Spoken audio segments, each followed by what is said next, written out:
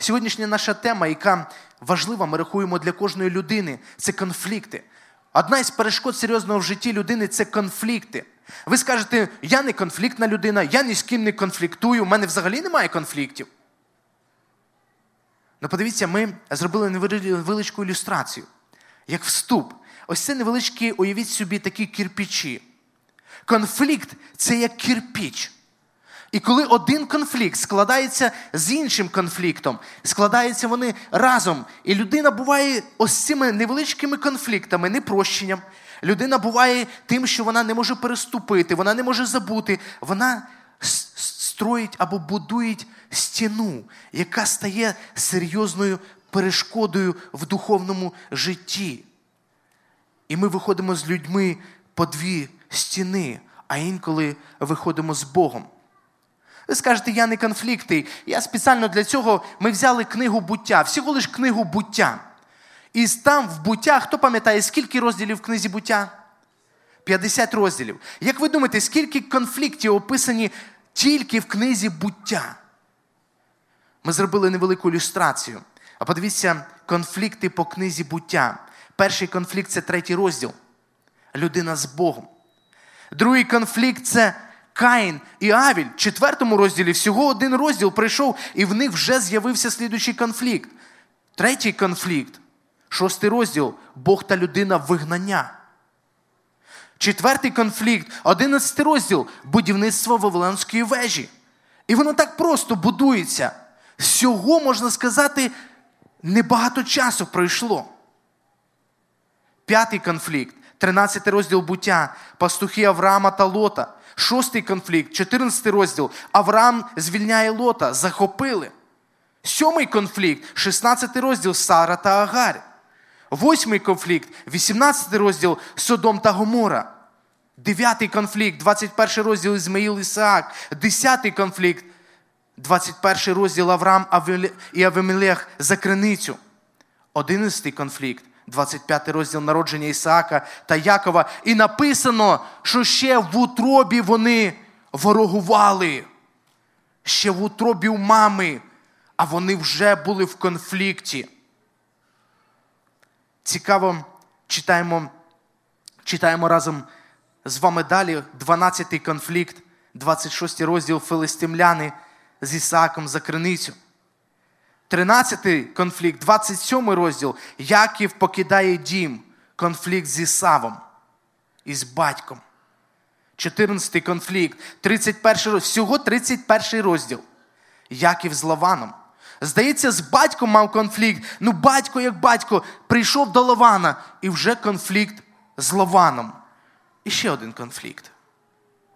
Ми читаємо далі. 15-й конфлікт книги «Буття», 33 розділ, зустріч Якова та Ісава через 20 років.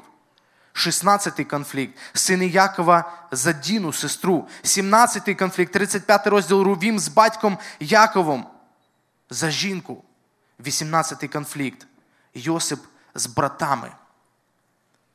Серйозний конфлікт, який, ви пам'ятаєте, чим закінчився. Вони його продали. І не тільки у Йосипа закінчили всі конфлікти, його життя продовжувалося далі, і далі створювалися конфлікти. 19-й конфлікт, Юда та Фамарь. Ви пам'ятаєте цю історію? І ще один неприємний конфлікт. І останній конфлікт книги «Буття». 39 розділ, 20 конфлікт. Йосип та жінка Потіфара. Друзі, чи ми смиренні, як Йосип? Пастор Сергій буде говорити, що за життя Ісуса Христа і апостолів тільки за цей час у них було 191 конфлікт, який описується в Євангелії. Чи ми добрі люди, чи ми погані? Конфлікт – це невід'ємна частина нашого життя. Конфлікти – це невід'ємна частина нашого життя. Не дихайте. Конфлікти – це невід'ємна частина нашого життя. І сьогодні ми разом з вами хочемо подивитися і поговорити. Ми всі з вами, згадайте за минулий місяць, можливо, 2-3, Ми всі з вами маємо якісь конфлікти, чи з рідними, чи з близькими. 20 конфліктів тільки в книзі «Буття». 20 конфліктів! І всі вони були святі люди.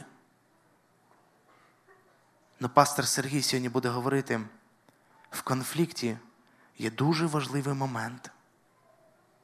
Дуже важливий момент, який вирішує, що буде відбуватися подалі. Хай Бог нас в цьому благословить. Зараз, будь ласка, пастор Сергій.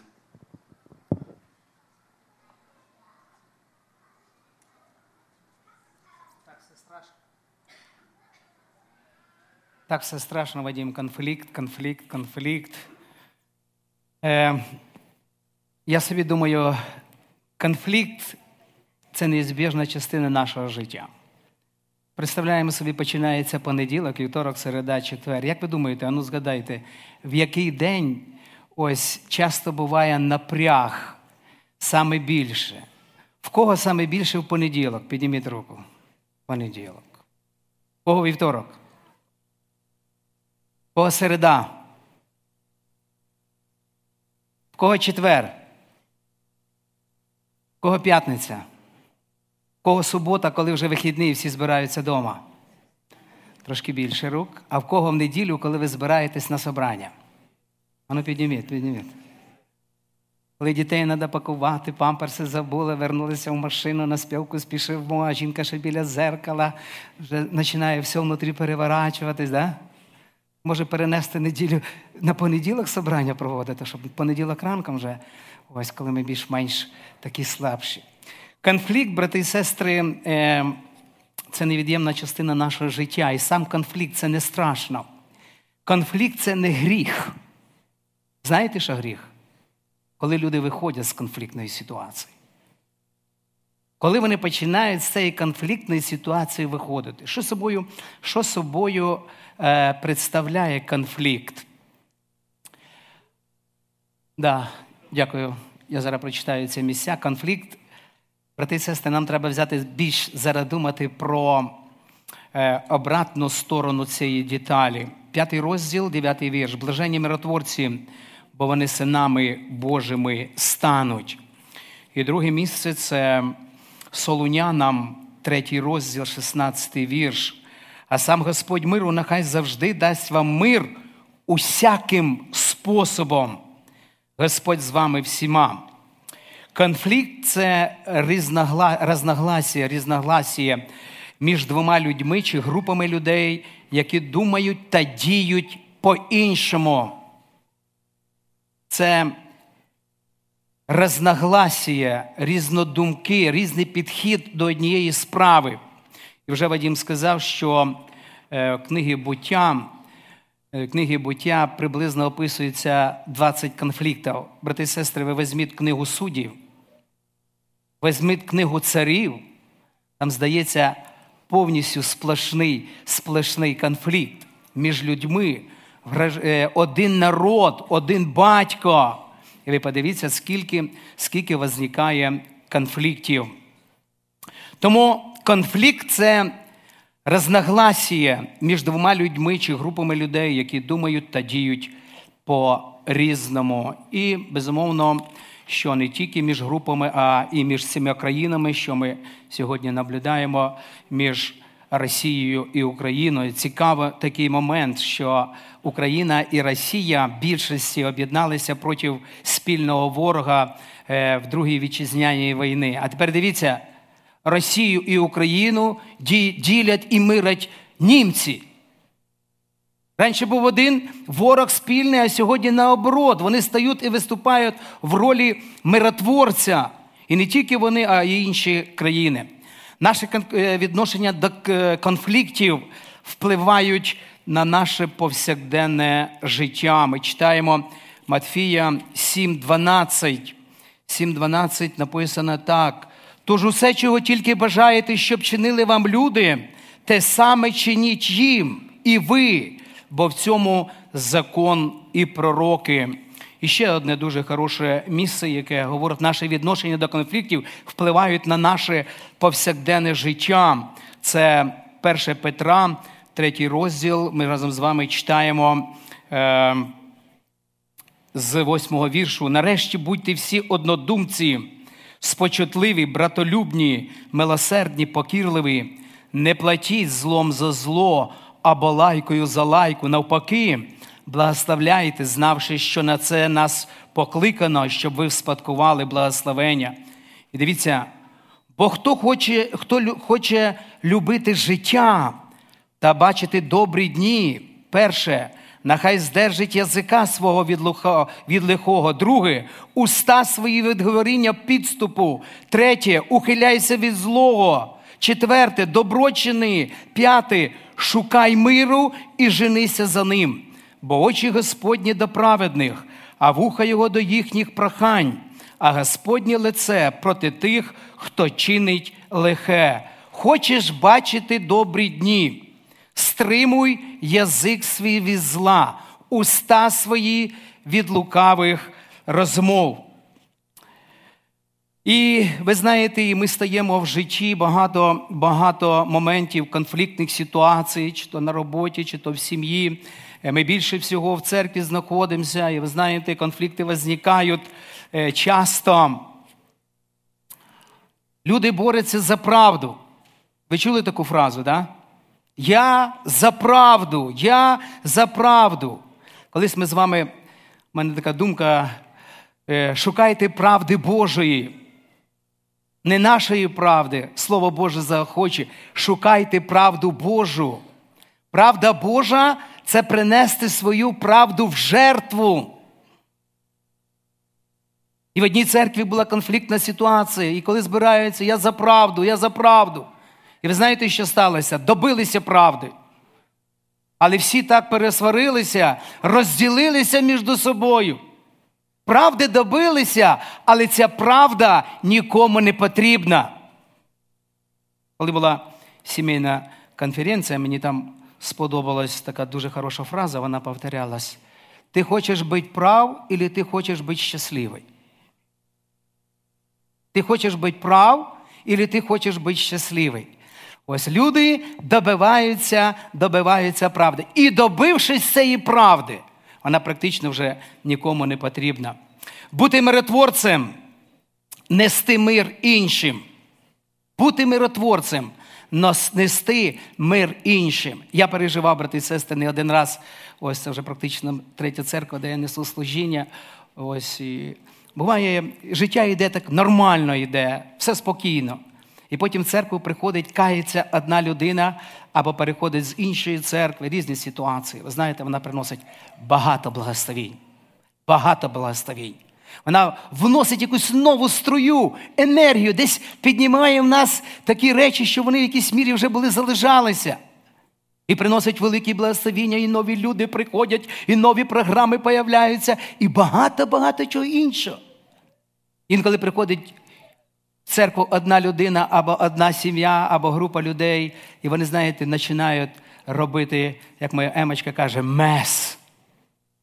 І то хочуть переробити на свій лад, і те їм не підходить, і те не підходить, і говорять, і пишуть, і не дають покоя собі, не дають покоя братерській раді, не дають покоя окружаючим. Починається.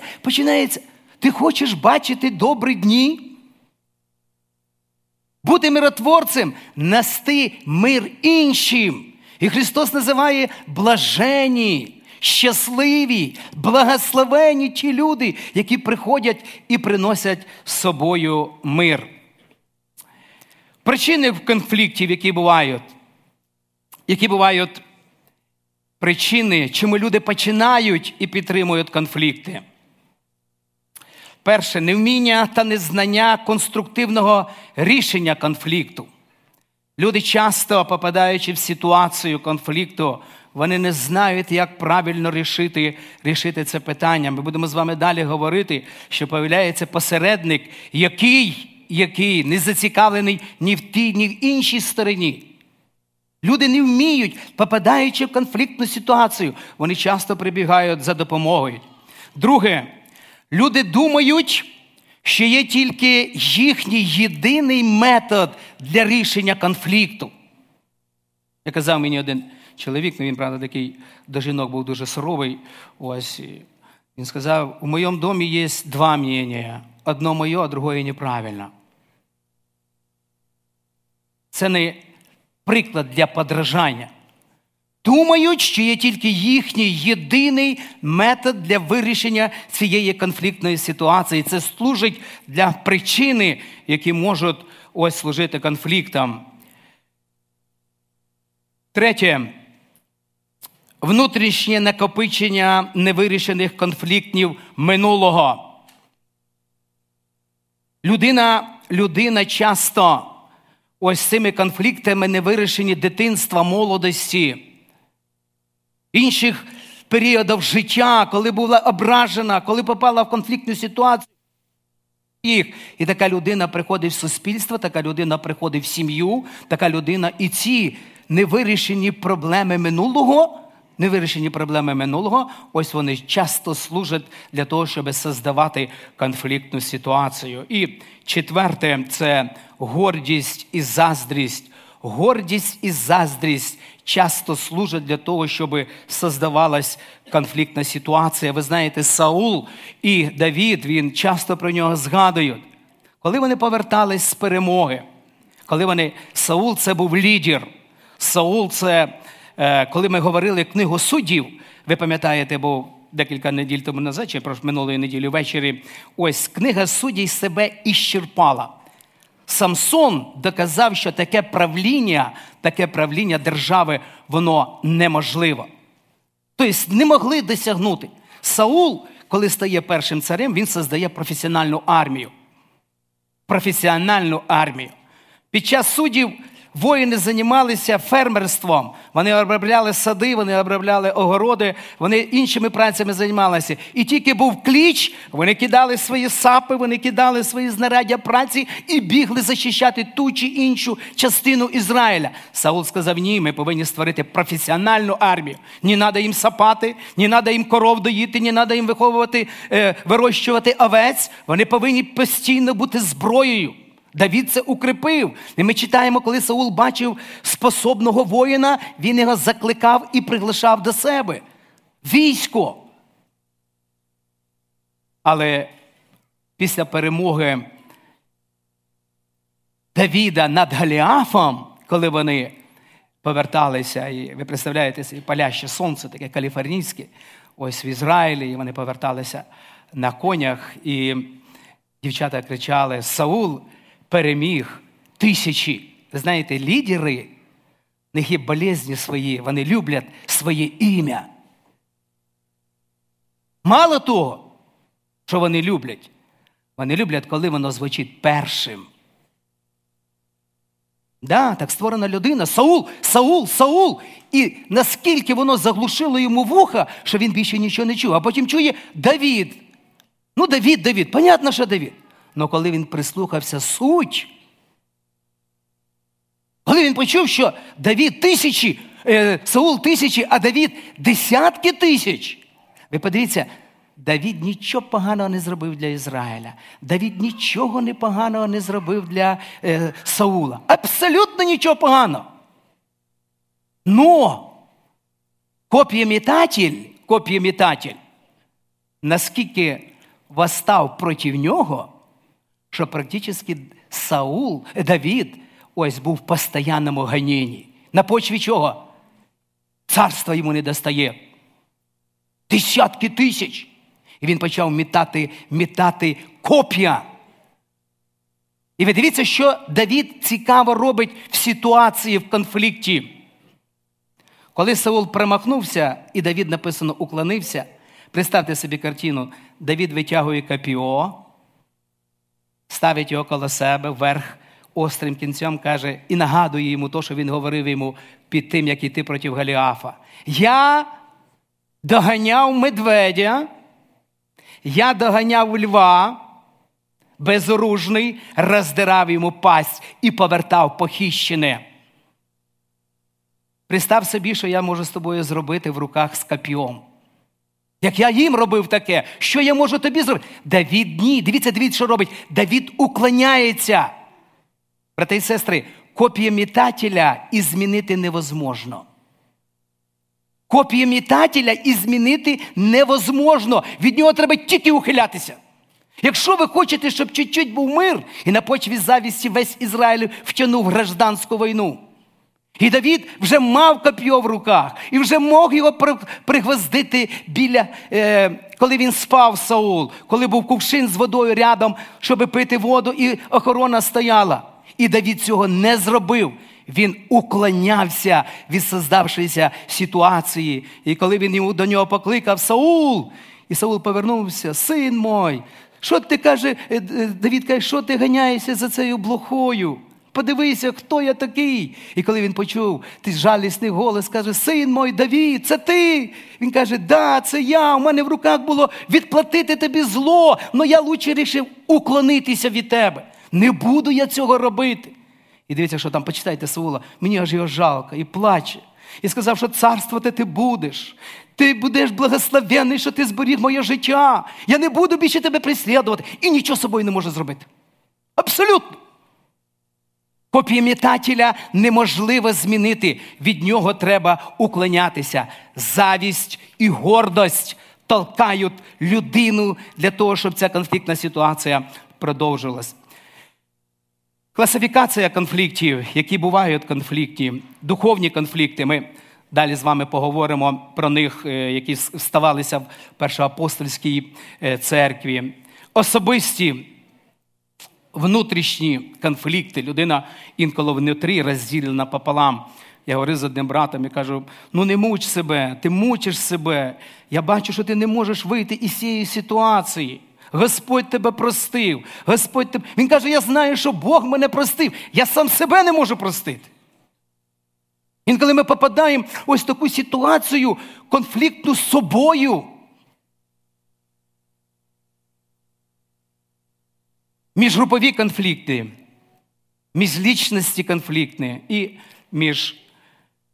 конфлікти між країнами, тому що ми сьогодні близько бачимо і переживаємо.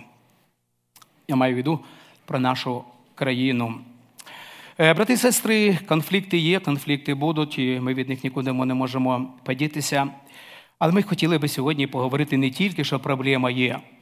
Я інколи слухаю проповідь і сам, можу говорити, проповідаю. Проблему піднімаємо? Проблему підняли, да, є така проблема того. А люди кажуть: почекайте, а якось її рішити треба. Ви проповідували проповідь, ви говорили про то чи інше. Ну, ви покажіть, як вийти, як розрішити цю конфліктну ситуацію. Тому є таких 5 методів, яких я вам хотів би запропонувати. Ось, вже черепаху висвітлили, да? Це нормально. Ось, думаєте, при чому тут черепаха? 5 методів, про яких ми сьогодні з вами поговоримо, коли люди попадають в конфліктну ситуацію і як можна їх розрішити. Перший метод – це метод черепахи. Метод черепахи, треба розуміти, що треба слово додати сюди уклонення від конфлікту. Ну, я хотів би зробити ще деякий вступ. Ви знаєте, я ось слухав проповідь, і один брат каже: я буду говорити з вами про конфлікти, але я не буду так, як інколи проповідники роблять, що вони розкажуть про собачків, про котиків, про рибок, про те інше. І може ви слухали і скажете: ну, пожалуйста, дивіться, ми прийшли, а вони нам розказують про черепаху. Ну, це буде 5 звірів. Буде 5 звірів, про яких ми сьогодні вам будемо говорити. Чи це є, чи це немає. Як ви думаєте, ми можемо такий метод використовувати? Чи є в Біблії приклад, чи немає? Дивіться, зібрали сини Іакова. І він каже: підійдіть, я вас всіх благословлю. І хто пам'ятає, 49-й розділ. Дивіться, що написано. Юда, лев молодий. Пам'ятаєте, так? Да? Аж прийде примиритель. 49:14. Ісахар, то коститий осел. Коститий осел. Ісахар. Дан буде змієм на дорозі. Нефталим, вісня ланя, серна, Веніамін, хижий вовк. Хижий вовк, це може бути із колена Веніаміна апостол Павел, який був хижий вовк і говорить про себе, що я терзав церкву. Іаков було відкрито це, хто буде із колена Веніаміна. І так, перший метод черепахи. Даний метод заключається відкинути існуючий конфлікт і повне його ігнорування. Ключове слово даного методу – це промовчати. Ключове слово в цьому конфлікті, який складається, це промовчати.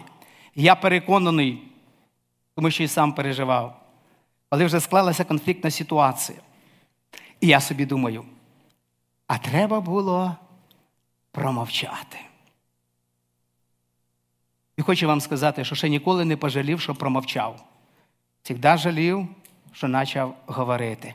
Слово за словом, пішло, чи то в рішенні якихось питань, чи це навіть в сім'ї. Ось треба інколи проігнорувати конфліктну ситуацію. Пам'ятаю, в Німірові ні служіння, ми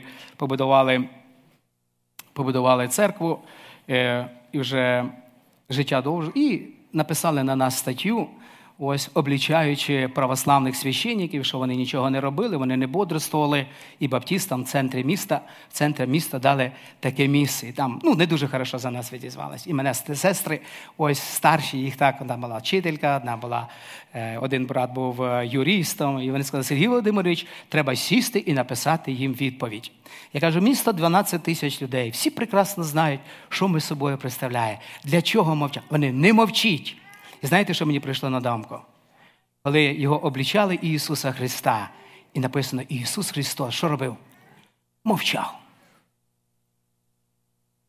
Промовчав. Буває ситуація, брати і сестри, буває ситуація, яка конфліктна ситуація, яка назріває або вже назріла. Краще всього промовчати. Коли ми починаємо говорити, ми говоримо про сьогодення, потім ми вертаємося назад, потім ми вертаємося на Україну, потім ми не вертаємося тоді, коли ми одружилися, коли нас діти почали родитися. І починається круг. А Петро пише, «Одерживай язик свой». Конфліктна ситуація назріває. Чи вона назріла? Є виход. Це промовчати, це проігнорувати конфліктну ситуацію. Ми бачимо приклад Давіда і Сімея. Я говорив на свято жнив. Мені, брати і сестри, подобається, що після проповіді часто мої або дзвонять, або зустрічаються зі мною, і вони мені говорять щось. Ми не так розуміємо чи інше. Мені подобається. Я пам'ятаю, Козубовський батько, старший такий вже чоловік, дуже розумний в нашій Вінницькій області, один із мудрих був пастирів. Ось і питає свого сина, каже, ти де був? Він каже, я їздив на посіщення. Він каже, проповідував? Він каже, да. Він каже, хтось каявся? А він каже, ні, ніхто не покаявся. А хтось возмущався? А він каже, ні. Він каже, це плохо. Або повинні люди каятись, або повинні возмущатися. Люди, які слухають Слово Господнє, ми переробляємо в себе. Може, ви не згідні зі мною, ви можете про це спитати. Але мені це подобається, що люди слухають, люди думають і люди розсуждають над тим словом, яке ми говорили. Давид і Сімей. Ми з вами говорили, що йшов по дорозі, розпустив язика і сіяв. І Давіда підстрікали, і Давіда підталкували. Давид, твоє одне слово, этот пес, злословить царя, ми голову одної секунди знесемо. І дивіться, Давид розумів, чому це все сталося в його житті. Із дому твого. Він каже, що ви робите? Якщо із дому син мій восстав проти мене, проігнорував конфлікт. Потім я зустрічаю наших братів і сестер, і вони мені задають питання, а що ж було далі? Я кажу, так шукайте. Вони кажуть, шукали і не знайшли. А потім, коли Давид состарівся, він покликав, коли дав завіщання відносно Іава, і відносно Сімея сказав, що ти сідіни його, не пусти, щоб він не помер своєю смертю. Соломон його покликав і каже, Сімей, плохі твої діла. Ти отця мого злословив. Не время умерщвляти тебе. Я зараз став на царство. Ось, не хочу я пачкати руки кров'ю. Но я тобі предупреждаю. Єрусалим – границя твого перебування.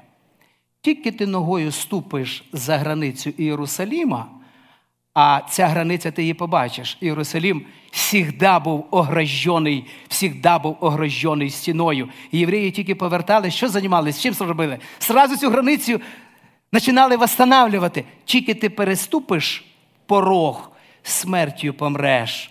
І життя йшло, напевно, 30-20 років пройшло, може до 40, некоторі говорять. І сім'я собі думає, такий цар, таке багатство, таке золото, скільки жінок, йому там діло до мене є. Дуже хорошо підходить, і показались йому слова пусті. Втекло 2 раба, це те, що я не договорив на свято, втекло 2 раба, сімей починає гнатися за ним. Тільки він повернувся. А там в Соломона добре працювала розвідка. Сусіди, телефона не було. Прийшли, розказали, так і так. Іди сюди. Кров залишається на твоїй голові. Я тобі сказав, я тобі попередив. І все, і життя сім'я закінчилось. Так точно і Давид. Давид, коли була погоня за Давидом, Давид ігнорував ось для того, щоб вступати в конфлікт. Він не хотів повністю всю страну втягнути в конфлікт. Того він тікає від Авесолома, Давид, того він тікає і переховується від Саула по горам і по піщерам. Він не зібрав військо своє і пішов війною. Ні. Він тікає, уклоняється від коп'єметателя. Коли метод черепахи промовчати, в нього є положительна сторона, є отрицательна сторона. Добра сторона цього методу, коли торкається мелких, незначительних питань. Мелких, незначительних питань. По всім мелочам. Є люди, які, вони, знаєте, такі, як відкритий нерв, як зуб больний. Чуть що, і вже все. Чуть-чуть не по його, чуть-чуть не по-моєму. Малейша, люди кажуть, запалюється як спичка. Промовчати, проігнорувати. Ключове слово цього рішення конфлікту – промовчати. Це положительна сторона. Отрицательна сторона, коли появляється така проблема, ми її не можемо рішити, мовчати. Плохо, коли торкається важливих питань, доктринальних питань. Тут ми не повинні промовчати, тому що питання важливе, ось, а ми інколи мовчимо. Ви знаєте, ми будемо далі з Вадимом проповідувати, десь вже кончиться ця серія, ми будемо проповідувати, хто може пробувати на горі Твоїй, Господі, і 2 таких частини буде, і перша частина, «Якщо согрішить брат проти тебе». Слово «якщо» не говорить, що це согрішив. Ми будемо про це далі говорити і розсуждати. Як облічати людину? Ми, в більшості своїй, бачимо, людина поступає неправильно. Не так одягається, як би ми хотіли одягатися. І вони все время стараються промовчати. І туди послати пастора. Пастор, я вам скажу, ота сестра, то. Я кажу, сестра, ви маєте право сказати. Ні, я говорити не буду. Мені ворогів не треба. Ви вже там стоїте, вас там вибрали, то ви вже собі там, як хочете, так і рішайте. Тобто, метод промовчати не завжди підходить. Не завжди він підходить. Не завжди він працює. Коли торкається серйозних питань. Якщо ти бачиш брата согрішаючого, Слово Боже, ми будемо про це говорити. Пізніше. Тому цей метод не підходить конфліктну ситуацію розрішити, коли торкається важливих питань в служінні, в житті і в інших питаннях. Другий метод. Метод медведя. В Каліфорнії їх тут дуже багато, до речі. Цей звір вважається дружелюбним. Я ось згадував тоді, коли вчився в школі, у букварі. У букварі у нас там була якась така картинка, ось вона щось свіжа переді мною, як там один дядько договорився про буряки, і хто може помне, і вони стоять через забор. Корінці та вершки. Да. Це десь з букваря, мені здається, вона так щось в мене приламалася. В дитинство повернувся, і там він стоїть, медвідь сидить за одним з забором сторони, а цей чоловік вийшов медвідь з лісу, і вони тут собі ведуть, що кому повинно достатися. Кому вершки, а кому бурячиня повинна достатися. Ось, медвідь вважається такою звіриною, що практично можна з нею договоритися. Ось, тому, як і вас попередити, коли ви йдете в Лейтахо, ось, будьте дуже обережні. Він дуже чувствує запах дуже чувствує шашликів. Він же там, в нього таке обаяння сильне, в нього такі кіхті, як арматури. Він так спокійно відкриває двері, багажник і все. І коли ви його спугнули, ось він удаляється, він тікає, він не вступає в бойню з людиною, тому що він знає, що він інколи не прав. Тому метод медведя, це услужливість, він вроді би дружелюбний, заключається в тому, щоб зберегти взаємовідносини і примиритися. Ключове слово називається «уступити». Ключове слово в рішенні цієї конфліктної ситуації ось називається «уступити». Дивіться, читаю одну історію читаю, про що вже Вадим, про що вже згадувалося. 20 розділ книга «Буття», ми читаємо 7 віршу.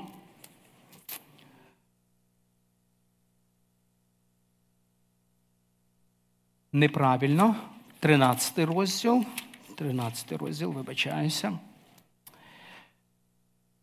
І не вміщала 13:6, і не вміщала їх та земля, щоб їм разом пробувати, бо великий був їхній маєток, і не могли вони разом пробувати. І сталася сварка поміж пастухами худоби Авраамової та пастухами худоби Лотової.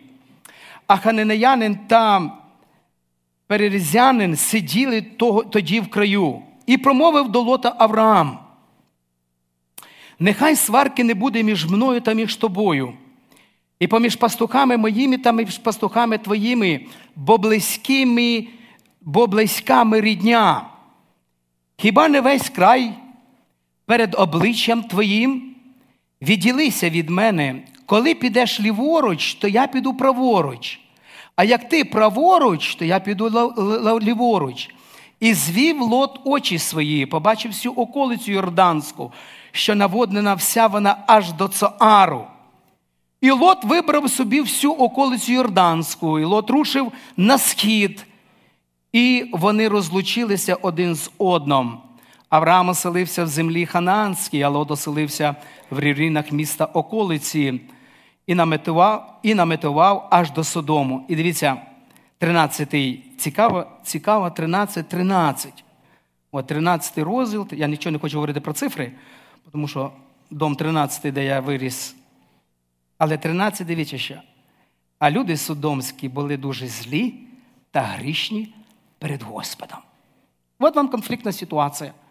Ось багатіють, розширяються, і создається конфліктна ситуація між пастухами. Хто пас худобу і пасли не череду, не 2 чоловіка, а 15 хлопчиків. Це постійно була бойня. Постійно. Старші, мене, во всякому случаї, коли я приїжджав ось в село, вони мене вважали, що я городський, і з нього треба видавати все. Мені 6 років, вони мене заставляли завертати худобу. Я нічого не міг зробити. Старші хлопці грають в карти, забивають колика такого маленького в землю і заставляють проіграно зубами тягнути. В того ніс в землі, пам'ятаєте, да? Ось. І постійно той впирається, тікає, вони його доганяють. Якщо ні, після обіду виганяють худобу. Постійна конфліктна ситуація. Авраама пастухи, і пастухи Лота не вміщала земля. Розширяється, території розширяються. Сварка произошла. Авраам – умнейший чоловік, ми родичі з тобою. Мені жалко, брати і сестри, інколи чую в Сакраменто, родичі між собою. По уходу за татом чи за мамою, враги на всю життя. І вже стоять на Аубурні по одній стороні і по другій стороні. І не примиряються.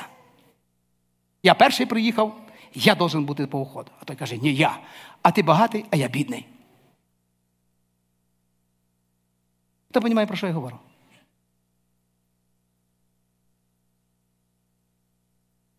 Тут по уходу, а там за територією.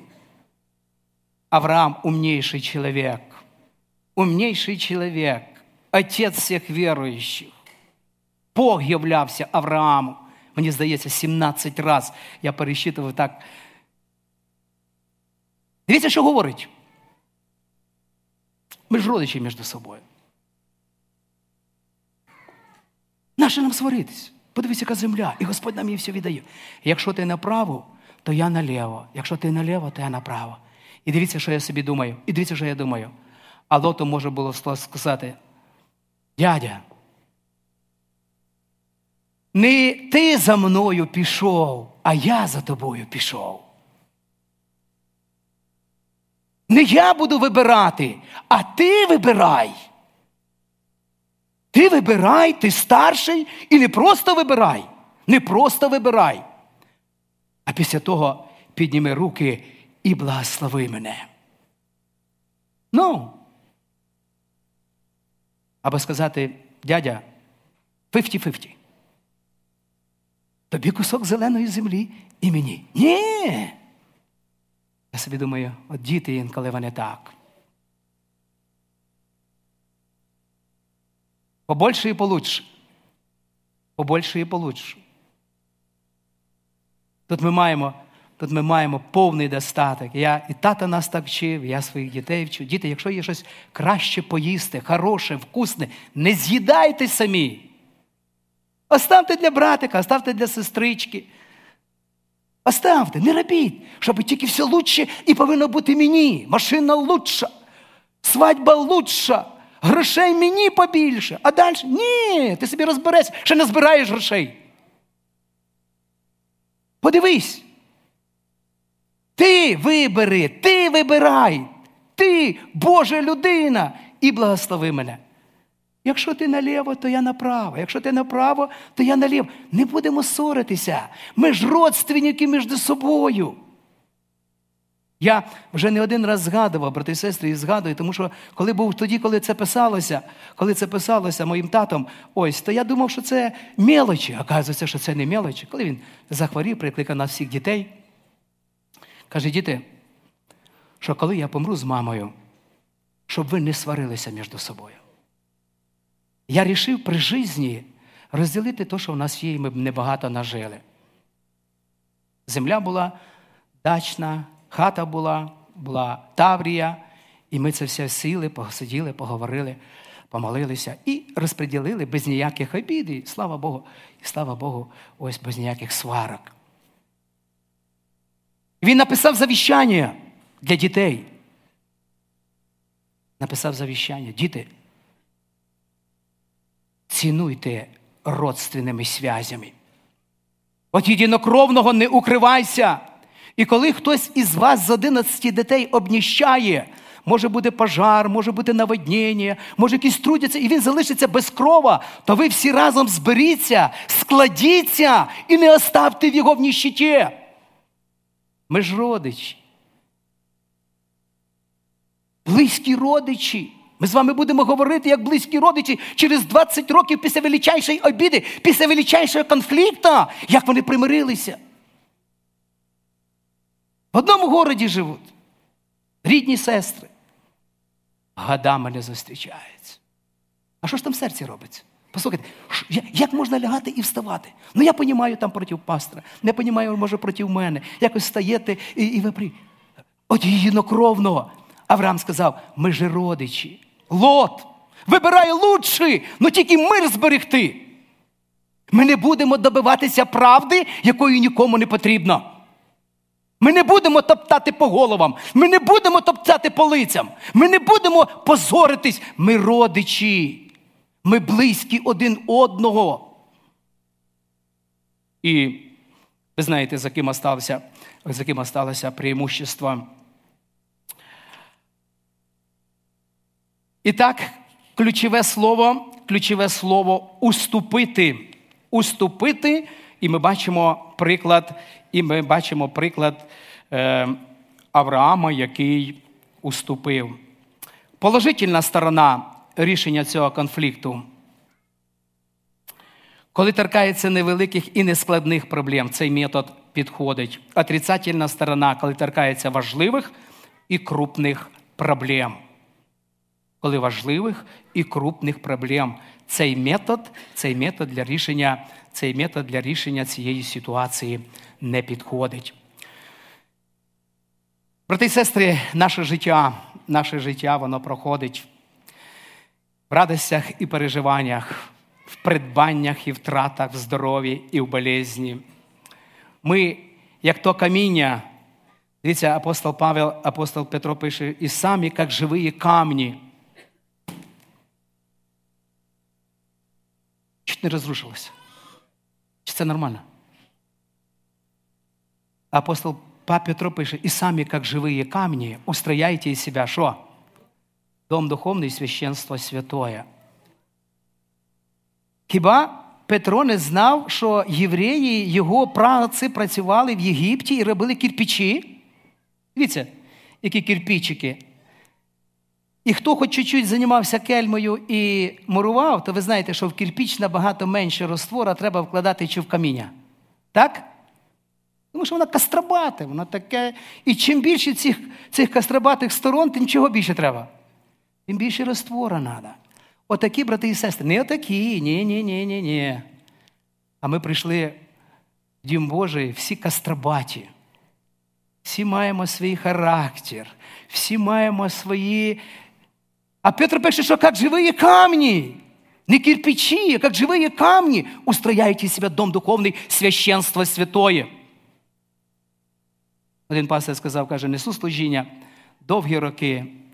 Каже, знаєш, в церкві різні люди бувають. І знаєш, що треба любити.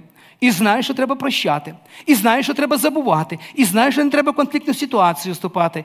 Каже, я його в серце стараюся вмістити. Голову вмістив, ноги торчать. Ноги сховав, голова вилазить. Ось такі ми кострабаті. А Петр каже, і самі, як живі камні, устрояйте себя, дом духовний, священство святое. Брати і сестри, ми тут в далекій імміграції переживаємо теж немалі труднощі. Господь дав нам прекрасний цей оазис на каліфорнійській землі. Це церква Ісуса Христа. Брати і сестри, то, що нас світ ненавидить, це нормально. А то, що ми друг друга ненавидимо, це ненормально. Коли ви приходите в церкву, коли люди приступають до молитви, джерело життя, я хотів би, щоб вони відчували цю теплоту. Щоб вони відчували, що ми любимо один одного, що ми прощаємо один одного.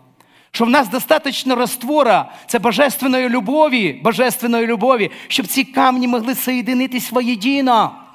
Хор Глорія співає, прекрасно, ми радуємося. Хор Надія іще лучше заспівала. Ми радуємося. Молодіжний хор заспівав. Ми торжествуємо. Група заспівала одна. Я вже їх теж попутав, брати і сестри. Тільки Едіка пам'ятаю, бо він там лисий, більш-менш нормально там виділяється. Ось. Групи міняються. Одна краще другої. А ми не завідуємо. А ми молимося, а ми благословляємо. Тому що ми живі камні, ми соєдинені, ми скріпляємося, кожне служіння, а ми скріпляємося чим? Любов, долготерпит, милосердствует, не завидует, не ищет своего, не радуется неправде, а сорадуется истине. Мы торжествуем, мы раді. Брати і сестри, я вам перед вами откровенний. От стою перед вами откровенний. Я не завжди це роблю, але душу свою обнажаю. Иногда. І коли мені кажуть, Вадим, лучше, чим ти проповідуєш. А я кладу вам руку на серце і кажу, а для мене немає більше радості. Немає для мене більше радості, що вони лучше за мене проповідують. А мені Господь каже, а ти правильно вкладав время, а ти правильно вкладав те, що знав, і передав. Я радію, коли ваші діти вивчаються, коли вони мають хорошу роботу. Що ви? Скрежещете зубами на них? А ви радуєтеся, а ви хочете з другими поділитися. А ви хочете розказати про ваших дітей, що Господь благословив вас. Тому конфліктні ситуації, то, що ми в них попадаємо, це не гріх. Просити у Господа мудрості вийти із тієї конфліктної ситуації, в яку ми попадаємо. Ми зараз будемо молитися. І сам Господь миру, нехай завжди дасть вам мир усяким способом. Усяким способом. Вам треба попросити прощення? Попросили прощення. Вам треба промовчати? Промовчали. Уступити? Уступіть. Принизитись? Принизитись. І нехай Бог миру усяким способом. Чи це буде метод черепахи, чи це буде метод медведя, чи це буде метод лисиці, про що ми будемо ввечері говорити, чи це буде метод акули, чи це буде метод бобра. Ми з вами поговоримо про ці методи. Нехай Бог миру усяким способом береже нас. Подобається фраза, я її запам'ятав ще з 80-х років. Проповідував наш пастор. Він сказав таку фразу. Може, на російській мові вона. Якщо чоловік потеряв багатство, Гёте сказав, немецкий философ, если человек потерял богатство, то пусть считает, что он ничего не потерял. Если человек потерял здоровье, человек потерял много. Но если человек потерял мир, он потерял все. Учні після смерті Ісуса Христа потеряли все. І Христос являється, каже, мир вам. Вам зараз не хватає міра. Воскресший Ісус Христос говорить до мене і до нас. Мир вам. Усяким способом. Брати і сестри, любимо мир, творимо мир і бережемо мир. Кровоточаща рана сьогодні на сході України.